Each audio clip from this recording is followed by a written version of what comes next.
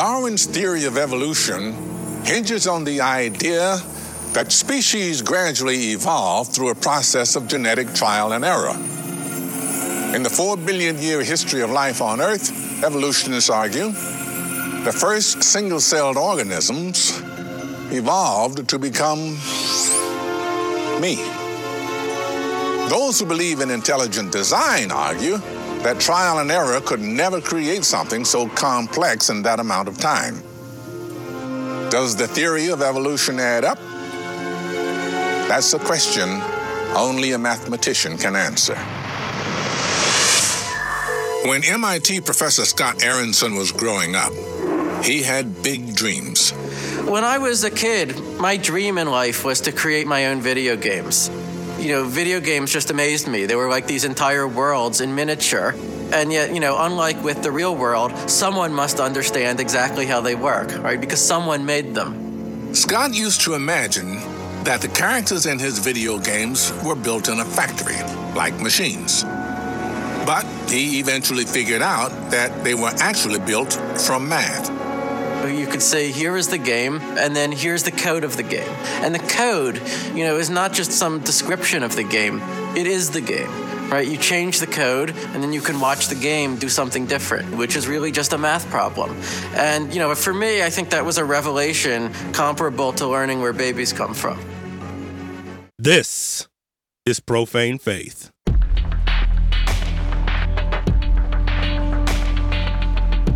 He said, and there shall be signs in the sun and in the moon and in the stars, and upon the earth distress of nations.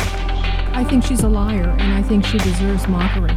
There was something about when I put this hat on, it made me feel like Superman. Black lives are very important. White lives are very important. And to me, all lives are very important. Very, very important. Damn! This is Profane Faith, a podcast that engages faith on the margins. Faith that has been labeled profane, nonconformist, and or out there. We'll be exploring the intersections of the sacred, secular, and profane to find God. I'm your host, your boy, Daniel White Hodge. Hey, y'all. How you doing out there, podcasters and profane faithers? Yes, another week, another episode, and here we are. My goodness, boy, we got a barn burner today. So I ain't going to be taking a lot of time trying to expound because the conversation I'm about to have with this cat is amazing. But one big announcement, y'all. A big announcement. Profane Faith is on Spotify. Oh, yeah. So go check us out over on Spotify. Please subscribe and like and all that good stuff. The biggest thing is just, followers and whatnot. So if you want to subscribe, follow, oh man, hook that up. That would help us a lot. Me a lot. It'd be great. Spotify's, made it a lot more streamlined now to add podcasts, and it's cool. It's great. It's very much like iTunes now. So just another market, another venue, another platform. So we are just excited. I'm excited that we're on there, and now, just another area that people can download, the podcast. This is great, and our audience is growing. We're passing, we're reaching over 2,000 subscribers, and, that doesn't include downloads on specific specific episodes. So things are good. I'm excited, and this platform here on Spotify will only intensify in a good way. So go on, check it out, y'all. Profane Faith. If you got the iTunes thing or whatever you got, going over there. And even if you have, even if you have Spotify and you're like, oh man, do a brother a favor, go on over there, follow it, click like, and hook it up. All right, appreciate you. Oh my goodness. Well, there is so much stuff happening. Y'all catch that R. Kelly interview? Oh my goodness, with Gail. Oh mercy. There's so much to get into there, y'all. If you haven't had a chance to go back and listen back, we had a 3-part series here on Profane Faith on R. Kelly. looking at just the effects of sexual abuse, the effects of being believed, particularly as a woman, particularly as a black woman, and then just, the long-term effects of sexual abuse on folks. And so 3 amazing women shared their story, shared their experience, their knowledge, and, really just connected with, this whole R. Kelly thing. And again, like I said in the episodes there, R. Kelly thing is much bigger than just R. Kelly. So go check them out. Check them out. They're, again, if you subscribing, you listen to this in real time, you probably already heard it, but again, go check a brother out on those, or go check the podcast out, I should say, in those 3-part series. Y'all, this week, this is a great conversation. Brother Perry Marshall, he's written a book called Evolution 2.0, Breaking the Deadlock Between Darwinism and Design, or Darwin and Design. This is a book put out by Ben Bella Publishers. This comes in recommendation from my doctor, my chiropractor, Dr. Weiss. So thank you. Much love out to you, Brother Weiss, for recommending. He actually had Brother Perry Marshall on his podcast, and then he was like, man, you need to have him on your podcast. And I was like, man, I reached out, so things worked out. We connected. Y'all, this conversation is deep. I like it. Now, you already know me. If you know me, you already know that I'm into like all kind of great science things. It's a great shift from dealing in the social sciences and communication theory and religious studies to get into, applied science. And this is a very well-written book. It is a very well laid out book, I have to admit. It's very well documented. It's an exploratory kind of look at, if you will, evolution, and it challenges, I believe, the notions that we have of evolution. I don't want to take any of the thunder away from him, but he's got some pretty cool stuff in there in regards to how we think of evolution. How do we think of it, in the sense of the Bible, right? I mean, so many people get their undies in a bunch about that we're not teaching creationism, a young earth, and, dinosaurs existed alongside with humans. If they, that's the belief that they even existed, right? Evolution is a myth, and that's part of secularism creeping into Christian spirituality. So, man, he gets into it. The book is broken down into, let's see, he's got 7. There's 7 parts and a conclusion. Some appendices, starting out with the young earth, creationist and his curious daughter, the road to code. Evolving religion. He's talking about his own self, and we talk about this here in the podcast as well. Neo-Darwinism dilemma, and gets into Evolution 2.0, its implication for science, and then ends on why should I care and what should I do? Yeah, this is some good stuff. And again, Perry Marshall, I'll put the links to his website. He's going to give some links as well. I'll put the link to the book. And here's the thing. With these type of conversations, I just think, one, you have to hear good, valid arguments, whether we agree with them or not, but you have to hear them and just kind of critically interrogate it. And at the same time, I think it's important because I don't think we catch everything as it pertains to this world. We barely understand just our own existence, let alone how life evolved on this planet. Now, I'm kind of a centrist on this. I do believe God, but I also don't believe in a young earth, and I do believe in forms of evolution as well. And so for me, it's much broader than just a binary camp and environment. And that's really the conversation that Perry and I have. So, like I said, I was as brief as I could. Under 6 minutes, under 7 minutes, I think. Either way, check this conversation out with Brother Perry Marshall. And again, subscribe on Spotify and, hit a brother back. Let me know what you think about this evolution idea. All right? All right, here we go. No, that's cool. I am delighted to be talking to you. So, yeah. Yeah, well, welcome to the show, Perry. It's great to have you on here. This is a fascinating book. I definitely want to get into that. But before I do that, I'd love folks to get to know you a little bit, man. How did you arrive at this? Well, I grew up in a very conservative church in Lincoln, Nebraska, and my dad was a pastor, and my mom's dad was a pastor, and my dad's brother was a missionary, and my mom's brother worked at a Christian radio station. And so like I had all these, I mean, I grew up in conservative, Protestant, evangelical Christianity. And so, boy, there's a few memories. I'll tell you a couple of stories that will maybe give you a framework. One story is when I was about 14, this guy named John Whitcomb came to our church, and he spent a week. It was like every night, one of those deals. Mm-hmm. Yeah. And he was a creation scientist. Okay. And he explained all about how the earth is 6,000 years old, and all of the geology and the dinosaur bones and everything is because of Noah's flood. And I totally ate it up because I was a science geek, and I thought that was way more interesting than parsing Greek and Hebrew. Yes. Stuff like that. Oh, yeah. and now, and I also remember, I also went to a Christian school, and I had this dinosaur book, and it had all the stuff about, the dinosaurs are 65 million years old. And my teacher said, oh, just laugh at that. Just say, ha, ha, ha. Very funny. They're not that old.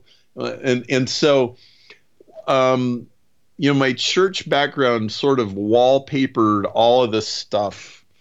And I remember when I was out of college, I was having this discussion with a group of coworkers. And at this point, I was pretty well versed in defending Christian beliefs. Okay. And they could tell. Mm-hmm. It's sort of like you could tell they're starting to go, okay, don't mess with Perry. If you're going to talk about, if you're going to say, well, there was Jesus didn't exist or something, like you're going to get the horns from Perry, because he knows how to respond to all that. But one of the guys at work, he goes, okay, but if you're going to tell me that the earth is 6,000 years old and like humanity is the way it is because some woman ate an apple, you just lost me right there. And what I realized as soon as he said that was, oh, you know what? I've seen enough like little bits of contrary evidence that, yeah, I know I can't defend this young earth thing. So I left it alone. But it was like, okay, you know what? You might want to go investigate that. Now let me tell you. So that's one story. Tell you a little bit. Come on. Here's another story. Okay. When I was 12, my mom went bipolar. Okay. But except we didn't know what that was. I got you. Yeah. Okay. Yeah.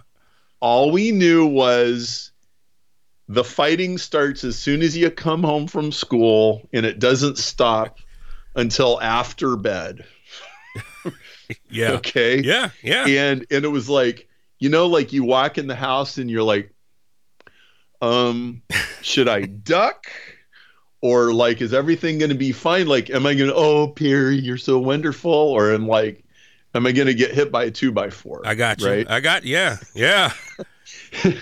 And so I had a brother and a sister. My dad works at the church, and mom is kind of acting crazy, and everybody can tell.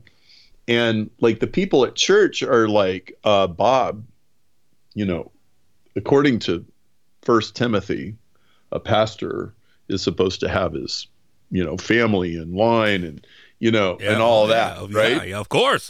And so they start turning down the screws on him. Like, dude, like you need to straighten this out. Okay. Oh, wow. Okay. So he's casting about, he doesn't know what is going on.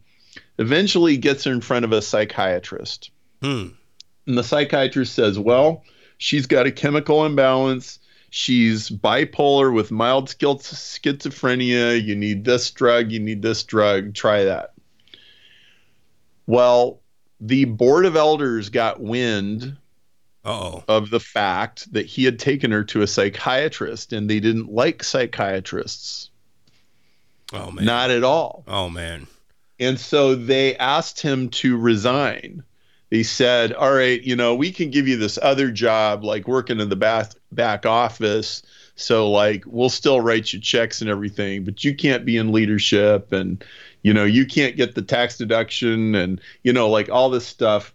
And the next Sunday, this pastor gets up in front of 2,000 people on Sunday morning, because this is like a pretty big church. And he goes, well, because of some problems with Betty and the family, Bob has stepped down. It was like this humiliating wow. thing. Jeez. Yeah. Yeah. And so, boy, like people didn't know what to say, and we kind of felt like outcasts, and, a lot of people aren't really talking to us. And I've got relatives saying, Bob, you should hightail it out of that place, but my dad decided, he goes, you know what? I'm going to stick it out, and I'm going to vindicate myself, because what happened was, after they got my mom on medication, she improved dramatically. And the pastor of this church was a very powerful, intimidating guy. And my dad was literally the only guy in the board of elders that had the cojones to challenge this guy. Yeah. And he got in his face and he said, listen, my wife was not rebellious and she's not in sin. She had a medical condition, and she went to a psychologist who has a medical degree, which is what a psychiatrist is. And we diagnosed a medical problem, and she's better, and you owe my wife an apology, and you need to reinstate me because we didn't do anything wrong. And he got his job back. Wow. Whoa. And he got an apology, and he got a letter from the senior pastor that, Betty, so like they straightened it out. Wow. But can you see from my two little stories that there was maybe a little bit of hostility between science and religion where I came from? Yes. Yes. Well, yes. Okay. So here's what happened. So I grow up, I moved to Chicago. I get involved in engineering and business, and that's kind of the path I go. My younger brother stays very tightly connected to that world. By their standards, I sort of became a broad-burning liberal. I started going to Willow Creek. You know how crazy those guys are, right? Yeah. I mean, compared to where I grew up. No, I feel you, man. I feel you. So but my brother stayed really tight with that world, and he went to a very, very conservative seminary, and he came out and he became a missionary, and he moved to China, and he started being an undercover missionary teaching English in China. Okay. And so he was like totally wedded to the original conservatism. He really did not move far from that at all. I was like, hey, you know what? I think we need to rethink some of these things. I think there's some forms and some dogmas that need to be taken apart and put back together. So we were, I was still absolutely a Christian, but we kind of diverged. Well, yeah. About 4 years after he moved to China, he was almost an atheist. He had just cracked. And because he started, so he's in China and he is no longer in a controlled environment. He is not in the clean room with the white gloves where, okay, you read this and you don't read that, and we're not going to have psychology. He's not in that environment anymore. I like that. Yeah. He can think for himself for the first time in his life. He's got the internet. He's in this completely different culture, which of course all by itself just kind of throws everything up in the air. Absolutely. And he's like, hey, wait a minute. Hey, the Earth isn't 6,000 years old. Hey, wait a minute. What about this? And what about that? And it was like he had gotten this Excel spreadsheet of exact answers. And that spreadsheet was unraveling. It was like, oh, if I change that number, then this number changes. And then this one changes. And the whole thing was just falling apart. Okay. Well, so there weren't a lot of people that he could talk to about this stuff, except there was me. And so we got these emails going back and forth literally for a couple of years. Okay. And he's just like, I'm trying to answer his questions. Now, let's just remember something. When your brother has a master's degree in theology and he knows Greek and Hebrew, dude, that guy knows where the bones are buried. And if you have not had a theological argument with a skeptic until you've had it with a skeptic who has a master's degree in theology. There you go.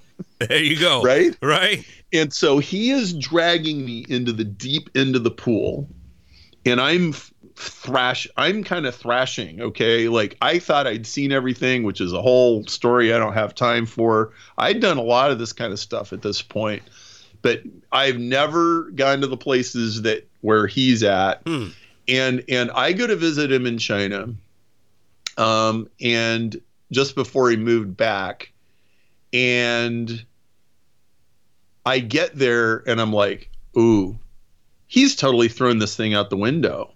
Like, when we were emailing a month or two ago, I thought he was still trying to figure this out. Like, he's done trying to figure this out. He's done.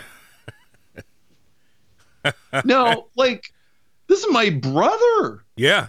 Yeah. This is freaking me out. And we're on this bus. We're in this tiny little bus, and we're in the foothills of the Himalayas, and it's like we're supposed to be having a great day. We're arguing. Is that right?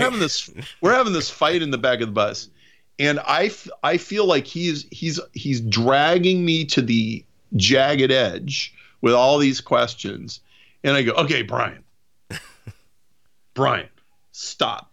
Okay, I said, look at the hand at the end of your arm.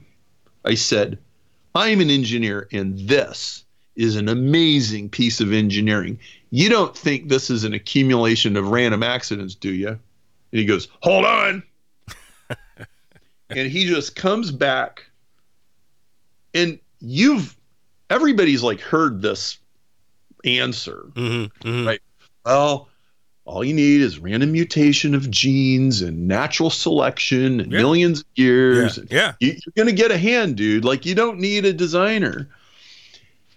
Well, I am an electrical engineer by training. And how in a conversation like that, these can be so intense that you are trained to be 10 chess moves ahead.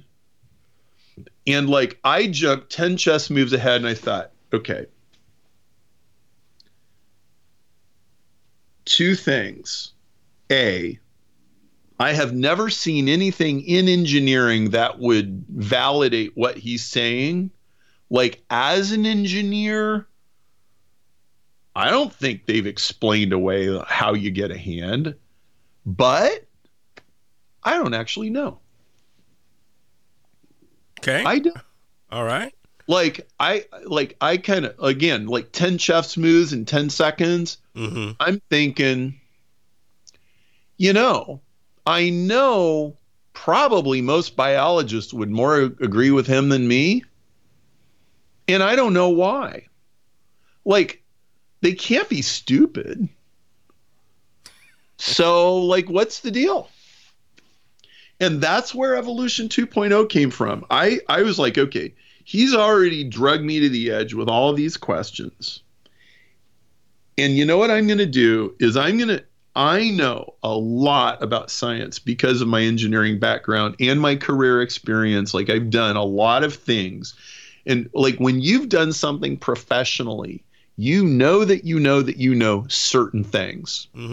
Yeah. Right. And I was like, you know what? I'm going to take all of my background and see, I think engineering is less squishy than theology. Okay. All right. How so? So Break it down. I'm gonna use this. You know what?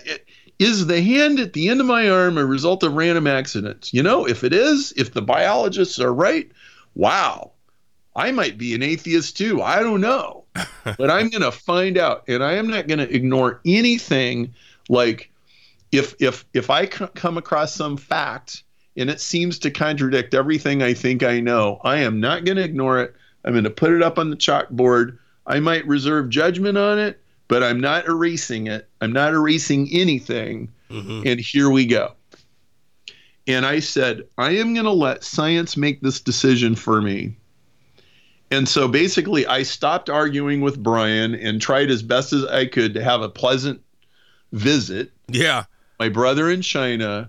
And then I went home, and when I got home, man, dude, I started buying books and I started going to websites, and I'm like, what? Do the biologists know something the engineers don't know? The engineers know something the biologists don't know? Is science and religion in some kind of a war with each other, or can they work together?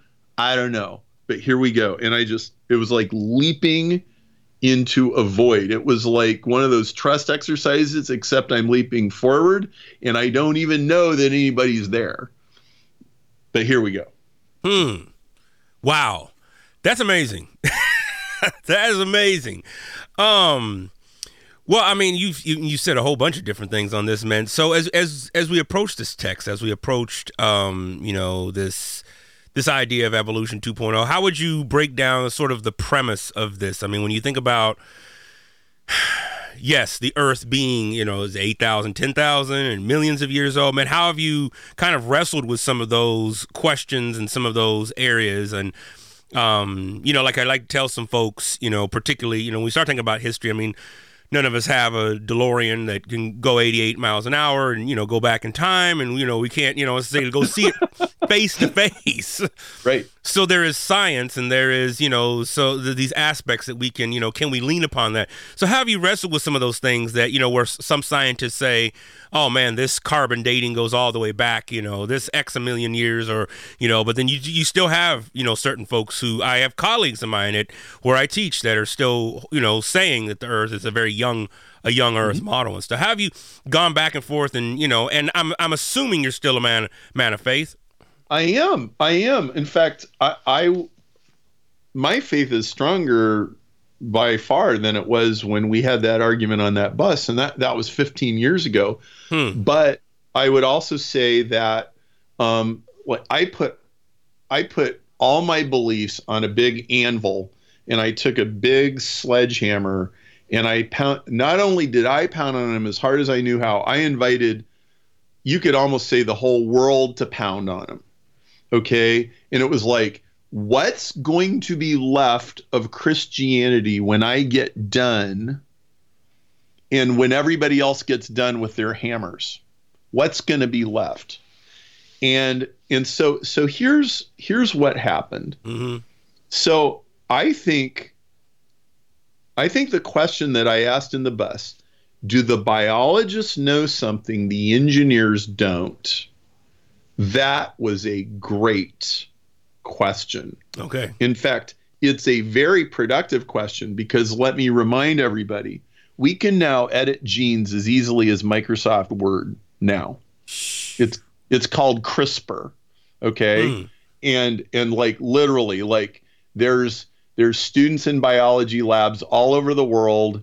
You can buy a CRISPR gene editing kit on Amazon for $169. Whoa. And you can be editing bacteria genes with 2-day shipping. Okay. Okay. It's on the Prime account. Okay. And furthermore, everything the artificial intelligence guys are trying to do, Siri and Alexa and all that stuff, They're all trying to imitate biology. Okay. Okay, so do the biologists know something the engineers don't? Well, in a sense they do. Okay, because if Siri was even as smart as your dog, which it's obviously not, right? Siri is like just a dumb robot, right?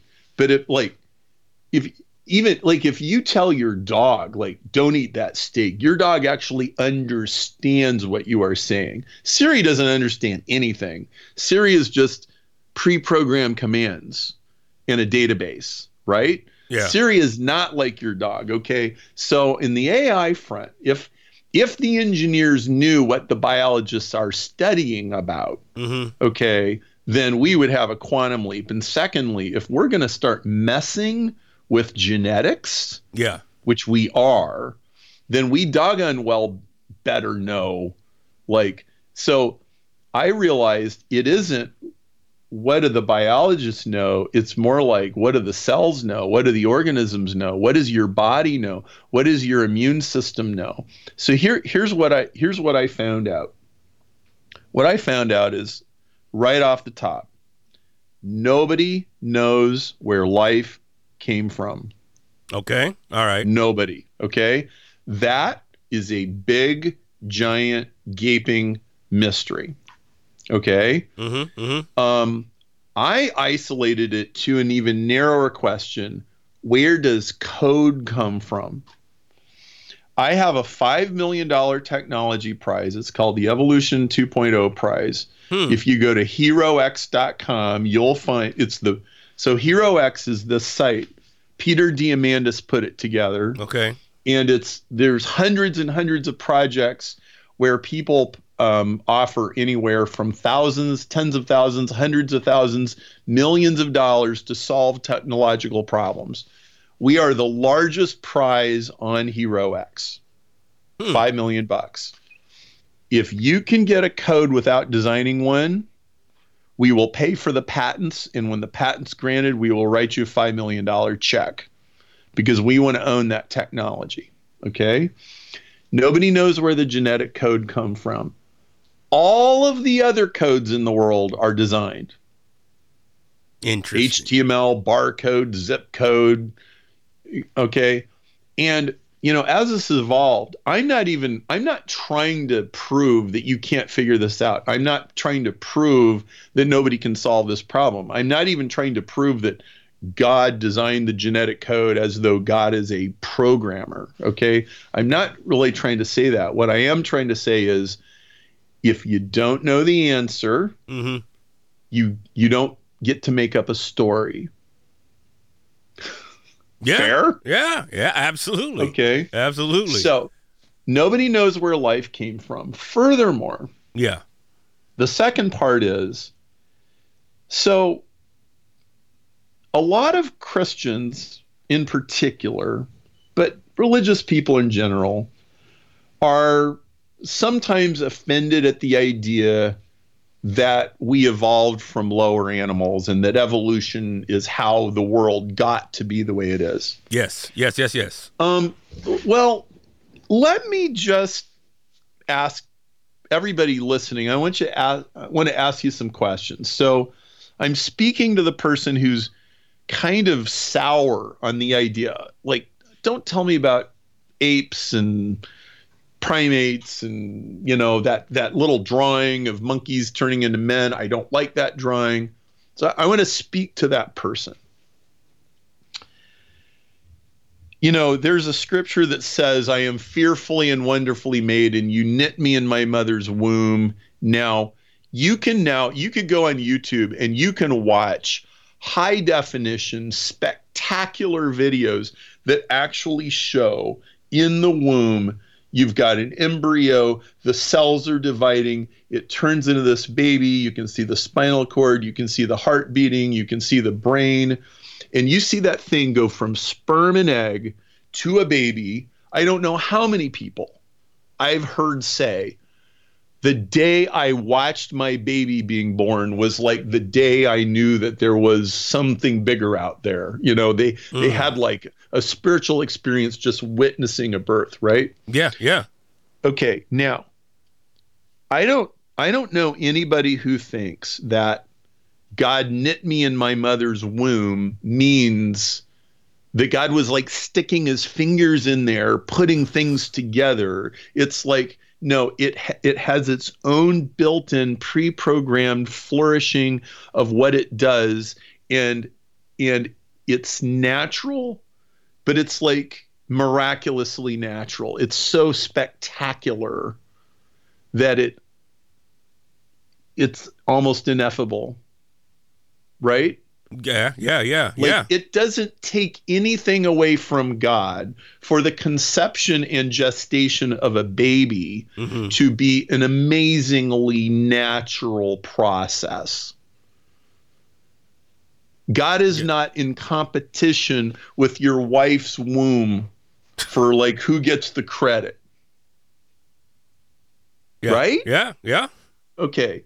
So let's just back that up to the development of life itself. Okay. I'm following. God is not in competition with the earth. God is not in competition with nature. God is not in competition with science. If life was birthed through a progressive process that started with a single cell, why is that any less majestic than the single cell in a mother's womb? It's almost fractal. It's like, okay, a cell turns into a baby in a mother's womb. A cell turns into a million ecosystems in the earth. The mother is the mother. Earth is the mother. Like, what's the problem? Why are you insulted by that? I think it's majestic and glorious, but from an engineering point of view, this is the question I asked. Okay. So have you ever taken antibiotics and the doctor said, finish this bottle all the way down? Yep, all the time. 14 days, like you don't stop when the infection's gone. You don't stop. Yep. Because if you don't, the stuff comes back. Yeah, with a vengeance. Yes. Right. The bugs become super bugs.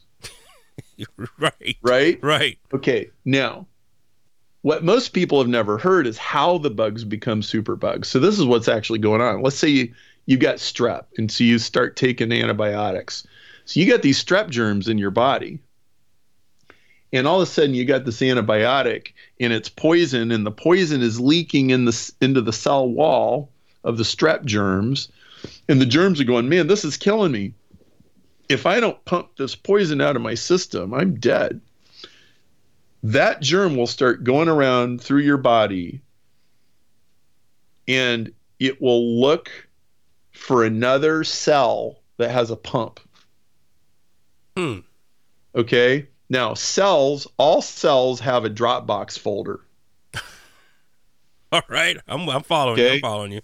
It's called a plasmid, but it's a copy of their DNA, and it's for the purpose of file sharing. Interesting. Okay. All right. And that germ will find another cell that has a pump and say, hey, give me some of that DNA. And it will pull it in, read it, find the part that codes for a pump, insert it into its own DNA, read the code, build a pump the antibiotic poison out of its body, update its Dropbox folder, start sharing code with all its strep friends. Jeez. And divide off new strep germs that have pumps. Wow. And you know how fast that happens? Tell me. Come on. 30 minutes. 30 minutes? Yes. Whoa. Okay, now, that right there is evolution in real time. Interesting. Okay. Interesting. Yes, sir. Evolution happens because organisms control their own genetics. They edit their own genes. They respond to threats. They're like people in hazardous situations. They innovate. They try this. They're MacGyver. Let's grab this tool over here. Well, what if we put it together with this? Mm-hmm. And most of the time they fail, but some of the time they succeed. It's an intelligent process. Mm. Okay. And if you go look at actual in the lab evolutionary developments, they all resemble that bacteria story that I just told you. It is absolutely astonishing, because it's not just building a baby, which is impressive enough. It's re-engineering a different baby that is more suited to the environment than its parents were. Okay, and now biologists know at a surface level mm-hmm. how all this works. They don't understand it well enough that they could go to Apple or Microsoft and say, okay, so here's how you design a self-adapting, self-evolving version of Microsoft Windows, instead of Redmond, Washington have to upload all these updates all the time. Okay, so think of it like this. Imagine, did you ever use DOS back in the day? Oh, yeah. Oh, absolutely. I came through on DOS. Yes. Okay. I want you to imagine, Daniel. Yeah. I want you to imagine that Bill Gates came out with DOS in 1981, and nobody at Microsoft ever touched that code since. Hands off the keyboards. Okay? Yeah. No payroll, no insurance. Okay. Right? Yeah. Okay? Yeah. And that DOS program evolves a Windows desktop, and it evolves a Microsoft Word, and it evolves Excel, and it evolves internet connections, and it evolves antivirus software, and it sends out the antivirus updates to all the other computers automatically. Would you be impressed? Yeah. I mean, yeah, if it did it right. Yeah. Okay. That's how people of faith mm-hmm.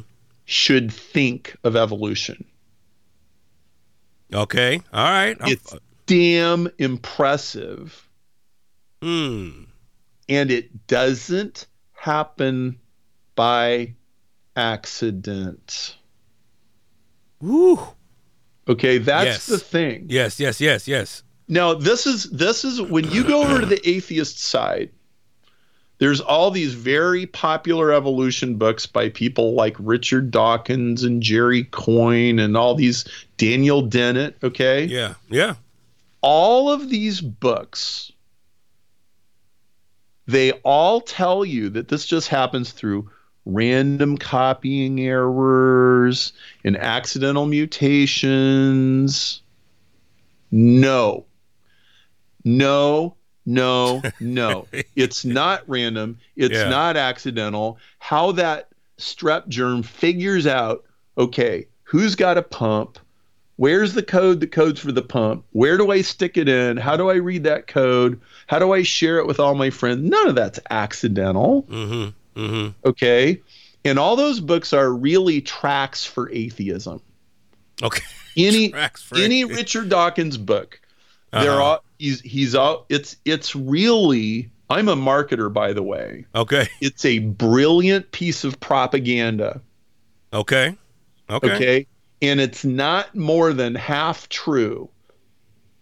Okay. And the half that he doesn't tell you would make any person with common sense believe in God. Okay. All right. I'm okay. With you. Yes. So I think of the universe itself, or even the Big Bang, like a sperm and egg. Okay. Like, it's almost like this giant question. So what is baked into that equation? Yeah. How much flourishing and life can come out of that? And see, so if you're to summarize evolution 2.0 in 2 sentences, yeah, Darwinists underestimate nature and creationists underestimate God. Ooh, repeat that one. That'll preach. Come on. Darwinists underestimate nature. Okay, it's not random. It's not accidental. It's re-engineering itself all the time. Okay, creationists underestimate God. In other words, God does not have to show up over and over and over in the earth. Oh, we got to fix this.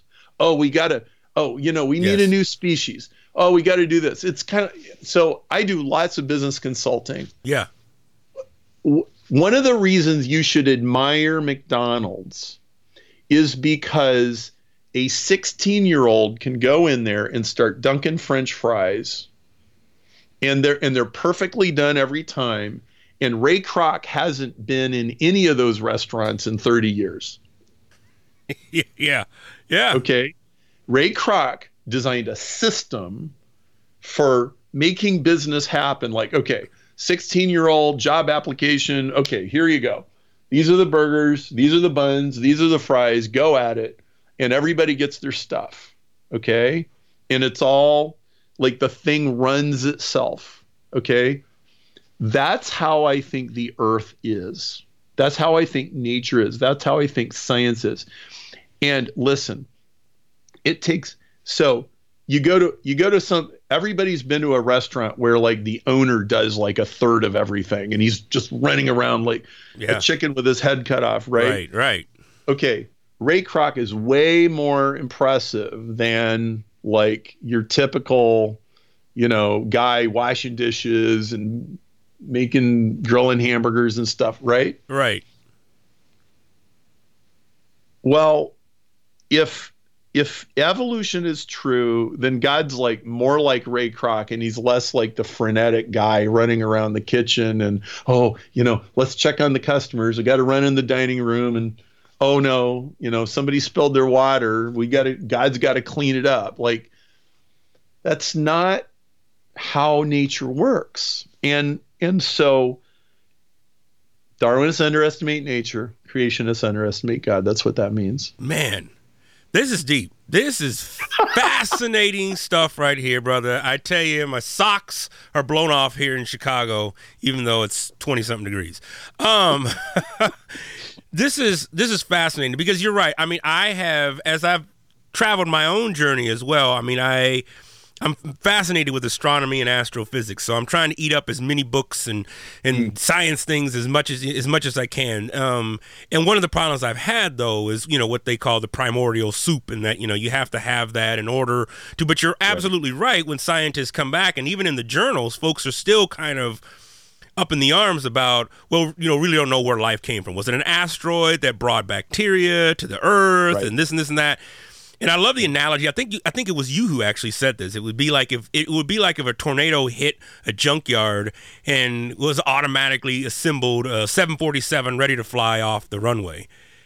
Well, that is okay. If you take the most commonly quoted version of evolution, that is essentially what they're saying. But see, there's another version of evolution. It's all over the literature. So here's another little facet of this journey. Mm-hmm. I go home from China, like literally when I got home from the trip, the very next day, I'm on Amazon. I'm ordering books. I'm like, I think Amazon stock went up just from me. Okay. And I got a lot of books here, as you can see, right? I mean, I bet I have at least 200 biology and evolution books. I probably got at least another 100 or 150, cosmology, physics, astronomy. I mean, I went deep. And very quickly I figured out, okay, Perry, you're not going to get anywhere listening to the zealots arguing with each other. Okay. That's useless. very quickly, it's like, dude, you got to delve into the deep scientific literature. You've got to actually read the papers. Okay. You can't just take the top 40 stir fry, simplified version of it from somebody else. So I start going down into the scientific literature, and what I start finding is there's all these experiments where they figured out, these corn plants are rearranging their genes in 30 minutes, and they're repairing broken chromosomes, and they're adapting to all these situations in real time, and they're doing it with these very precise protocols. Okay, so it's more like the 747 assembles itself. Yeah. Which literally, that is really more like the true picture of how nature works. It's kind of like your body, like when you go to the hospital, you have surgery or you go to the doctor. The doctors aren't really fixing your body. All they're doing is enabling your body to heal itself. Okay. Right? Yeah. I mean, your body is doing 95% of the heavy lifting. Like, okay, a guy sets a broken bone. Like, okay, he had to do that. But then your body does the rest. Okay? Yeah. So, yeah. We have barely scratched the scratch on the surface of what nature is capable of and what it really does. And the people on both extremes are completely missing the punchline. Completely. Okay? Again, back to that Ray Kroc analogy. Yes. If the best business is a business that runs itself, and the founder and the owner does not have to show up every day and dunk French fries, like if we understand that's the definition of a great business, then why do you want a God who has to repeatedly show up and do all these things? And here's what is interesting. If you read Genesis 1 and 2, right? The creation stories, there's two of them. Okay, so next time you read Genesis 1 and 2, I want you to make 3 simple assumptions. Okay, and here's what they are. Okay. Number 1, a day is a period of time. It's not 24 hours. Okay? Okay. Number 2, the sequence that's in Genesis 1 where all these things happen is given from a particular vantage point, and it's what you see from the surface of the earth. It's not told from outer space. Okay? And then here's the third assumption. Adam wasn't the first human. Adam was the first prophet. All right, brother. You throwing some mustard on that now. If you take those 3 assumptions and you read Genesis 1 and 2 and 3, science and the biblical narrative go together just fine. There's no conflict. The universe is very old. It's like Adam and Eve were not the first humans. So, for example, Cain kills Abel, and he goes, "Oh, crap. If anybody finds me, they're going to kill me." And he runs off. He gets married to some woman, and he builds a city. Wait a minute. I thought Adam and Eve and Cain were the only humans. No. Why would you? Who are you building a city for if there's only 3 humans in the world? Yeah. Okay, the implication is sitting right there in the text. There's other people around. There's mention in the Talmud. There's even suggestions, even in Genesis, that there's other creatures and other things and stuff. Adam Adam was the first person to get an assignment from God. And what did he do? He ran the other direction. Okay. See, you flipping the script on this. All right, come on with it, Perry. Come on, brother. Okay, so the fall of man is not the first evil in the world. In fact, Romans 5. Okay, can I just pull up Romans 5? I want to read you this, okay? Please, come on. And give you a different way. This is another script flip, okay? So Romans 5:12. So then, just as sin entered the world through one man and death through sin. Okay, this is not physical death. This is spiritual death. Mm-hmm. This is disconnection from God. That is what this means, okay? So death spread to all people because all sinned. For before the law was given, sin was in the world, but there is no accounting for sin where there is no law. Now, the question is, what law is he talking about? He's not talking about the Mosaic law. He's talking about the law given to Adam. So, before the law was given, before God gave Adam an instruction, sin was in the world. But there is no accounting for sin when there is no law. People were killing each other. People were raping each other. Tribes were going and burning the village down and taking all the stuff. But there was no law. Yet, death reigned from Adam until Moses. Okay. Even over those who did not sin in the same way that Adam sinned. Interesting. But the gracious gift is not like the transgression. So, original sin is God gives you an assignment and you run the other way. That's what original sin is. And it's transmitted by knowledge. There was no sin before there was no knowledge of what God wanted. But God shows up and he's like, hey, everybody, we got a new game in town. We got a new direction we want the cosmos to evolve. We want to get to eventually things like equality and human rights and all this kind of stuff.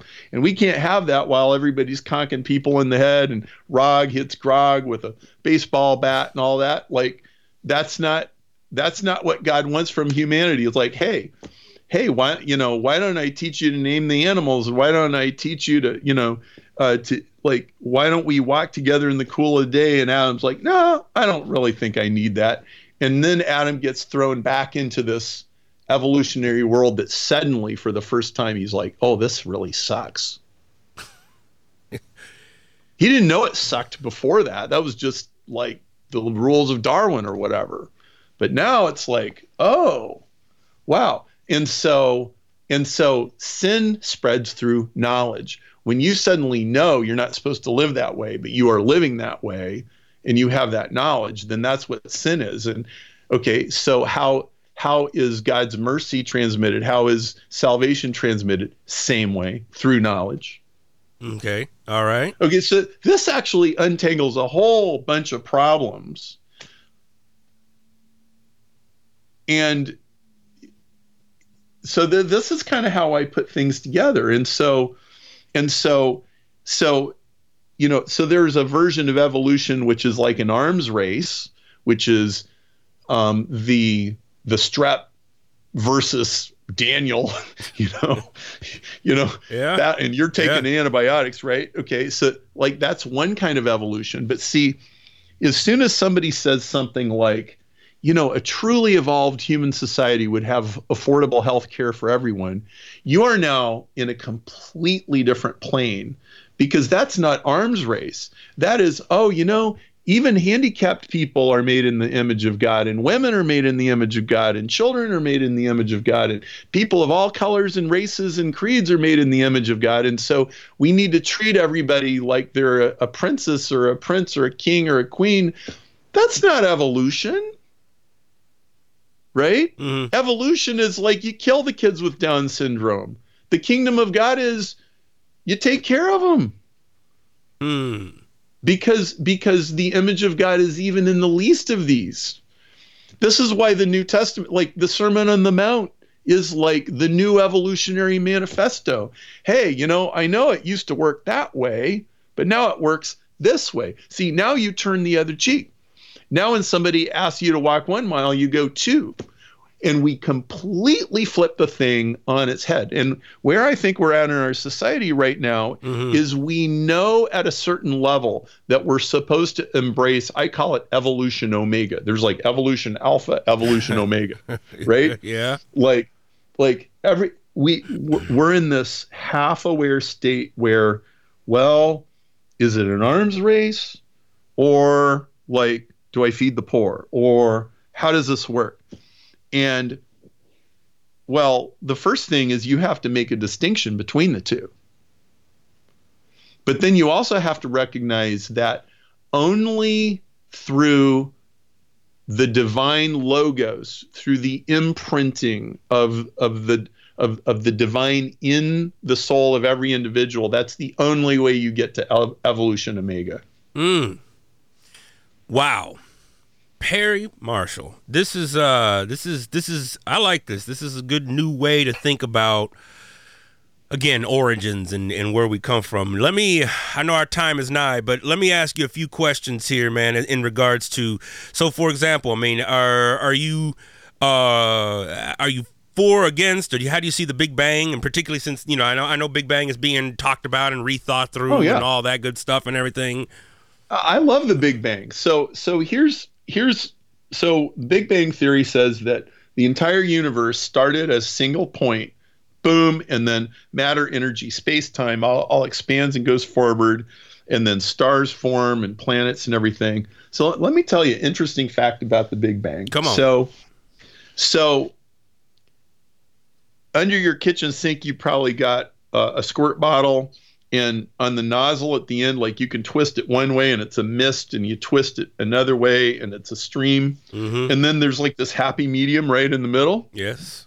Okay. So the same is true with the expansion of the universe. If the universe had expanded a little bit faster, it would spray out like mist and it wouldn't even form stars. It would just be tiny particles of matter just going out into an infinity. Okay.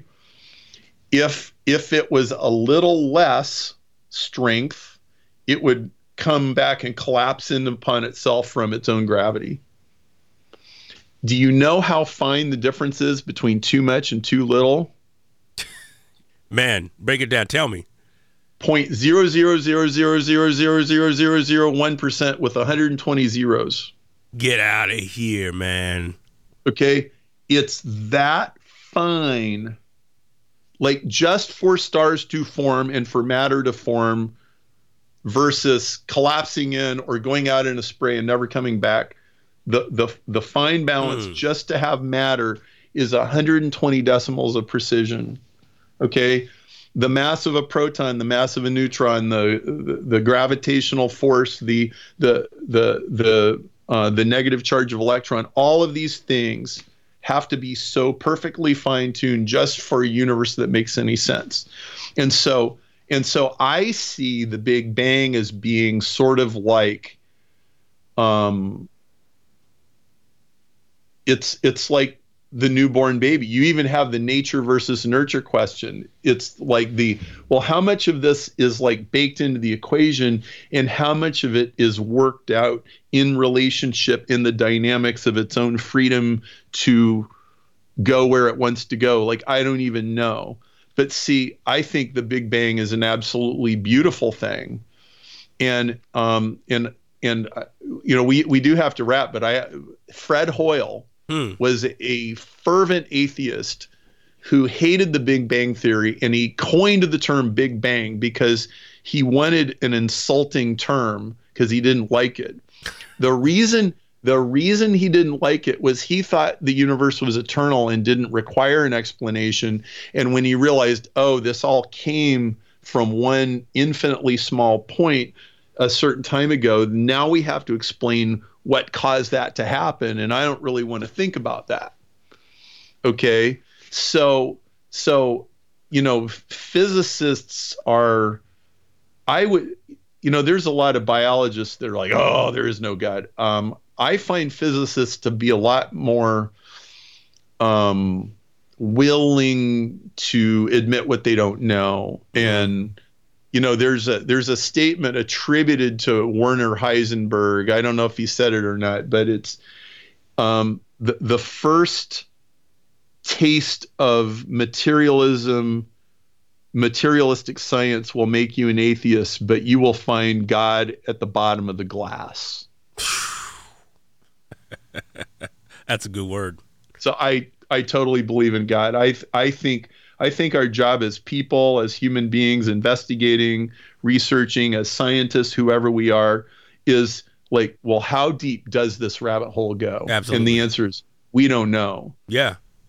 But man, it's an amazing universe we live in. Yes, sir. Well, Perry, man, thank you so much for taking this time out. The hour flew by. It is, we barely scratched the surface. But folks, the book is Evolution 2.0. I will put links to this and more in the show notes. Perry, where can folks find you? When they want to bring you out and claim that $5 million prize of code and everything. Well, I have an Evolution 2.0 podcast, and we do lots of interesting interviews with all kinds of interesting people. So I want to let you know about that. If you go to evo2.org, EVO2.org, you can find everything there: social media, podcasts, contact information, links to the book, links to the prize. And, we'd love to write somebody a $5 million check. And Daniel, this has been fun, like crazy fun. This has been good. Yes, sir. Well, again, thank you for taking the time out to chat. And I am going to look down the road. So I got to get you back on and continue I have so many other questions, but thank you so much for breaking this down, brother. All right. Thank you, Daniel. It's great to be on your show. Thank you.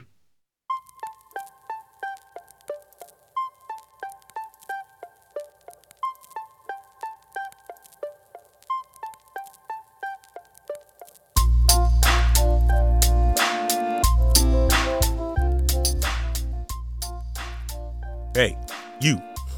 Let me get a minute of your time real quick. Y'all looking for a great speaker? You looking for somebody to work out issues with faith and race and intersectionality? Well, why don't you come check me out? whitehodge.com. You can come check me out, get an inquiry, see some of the work that I've done. But here's the other part of it. I have a wife who is amazing as well. She's white. She is woke. Right, as the young people say, and we can come as a couple to consult, to talk, to help work out some of the kinks, particularly in faith-based settings, who are trying to move forward in this milieu of interculturality that doesn't always seem to make sense. Now, don't get it twisted. Think of us as 100 proof, single barrel aged whiskey. We bring it. But if you're interested and you want to talk more, come to whitehodge.com, fill out the little form there on contact, send us an email, and we'd love to talk with you about that. I've also published a lot of books around race, faith, hip hop, gender. Check those out as well. Yeah. Fair pricing. We'll work with you and your organization, but check us out, whitehodge.com. Thanks. I look forward to talking with you and seeing you.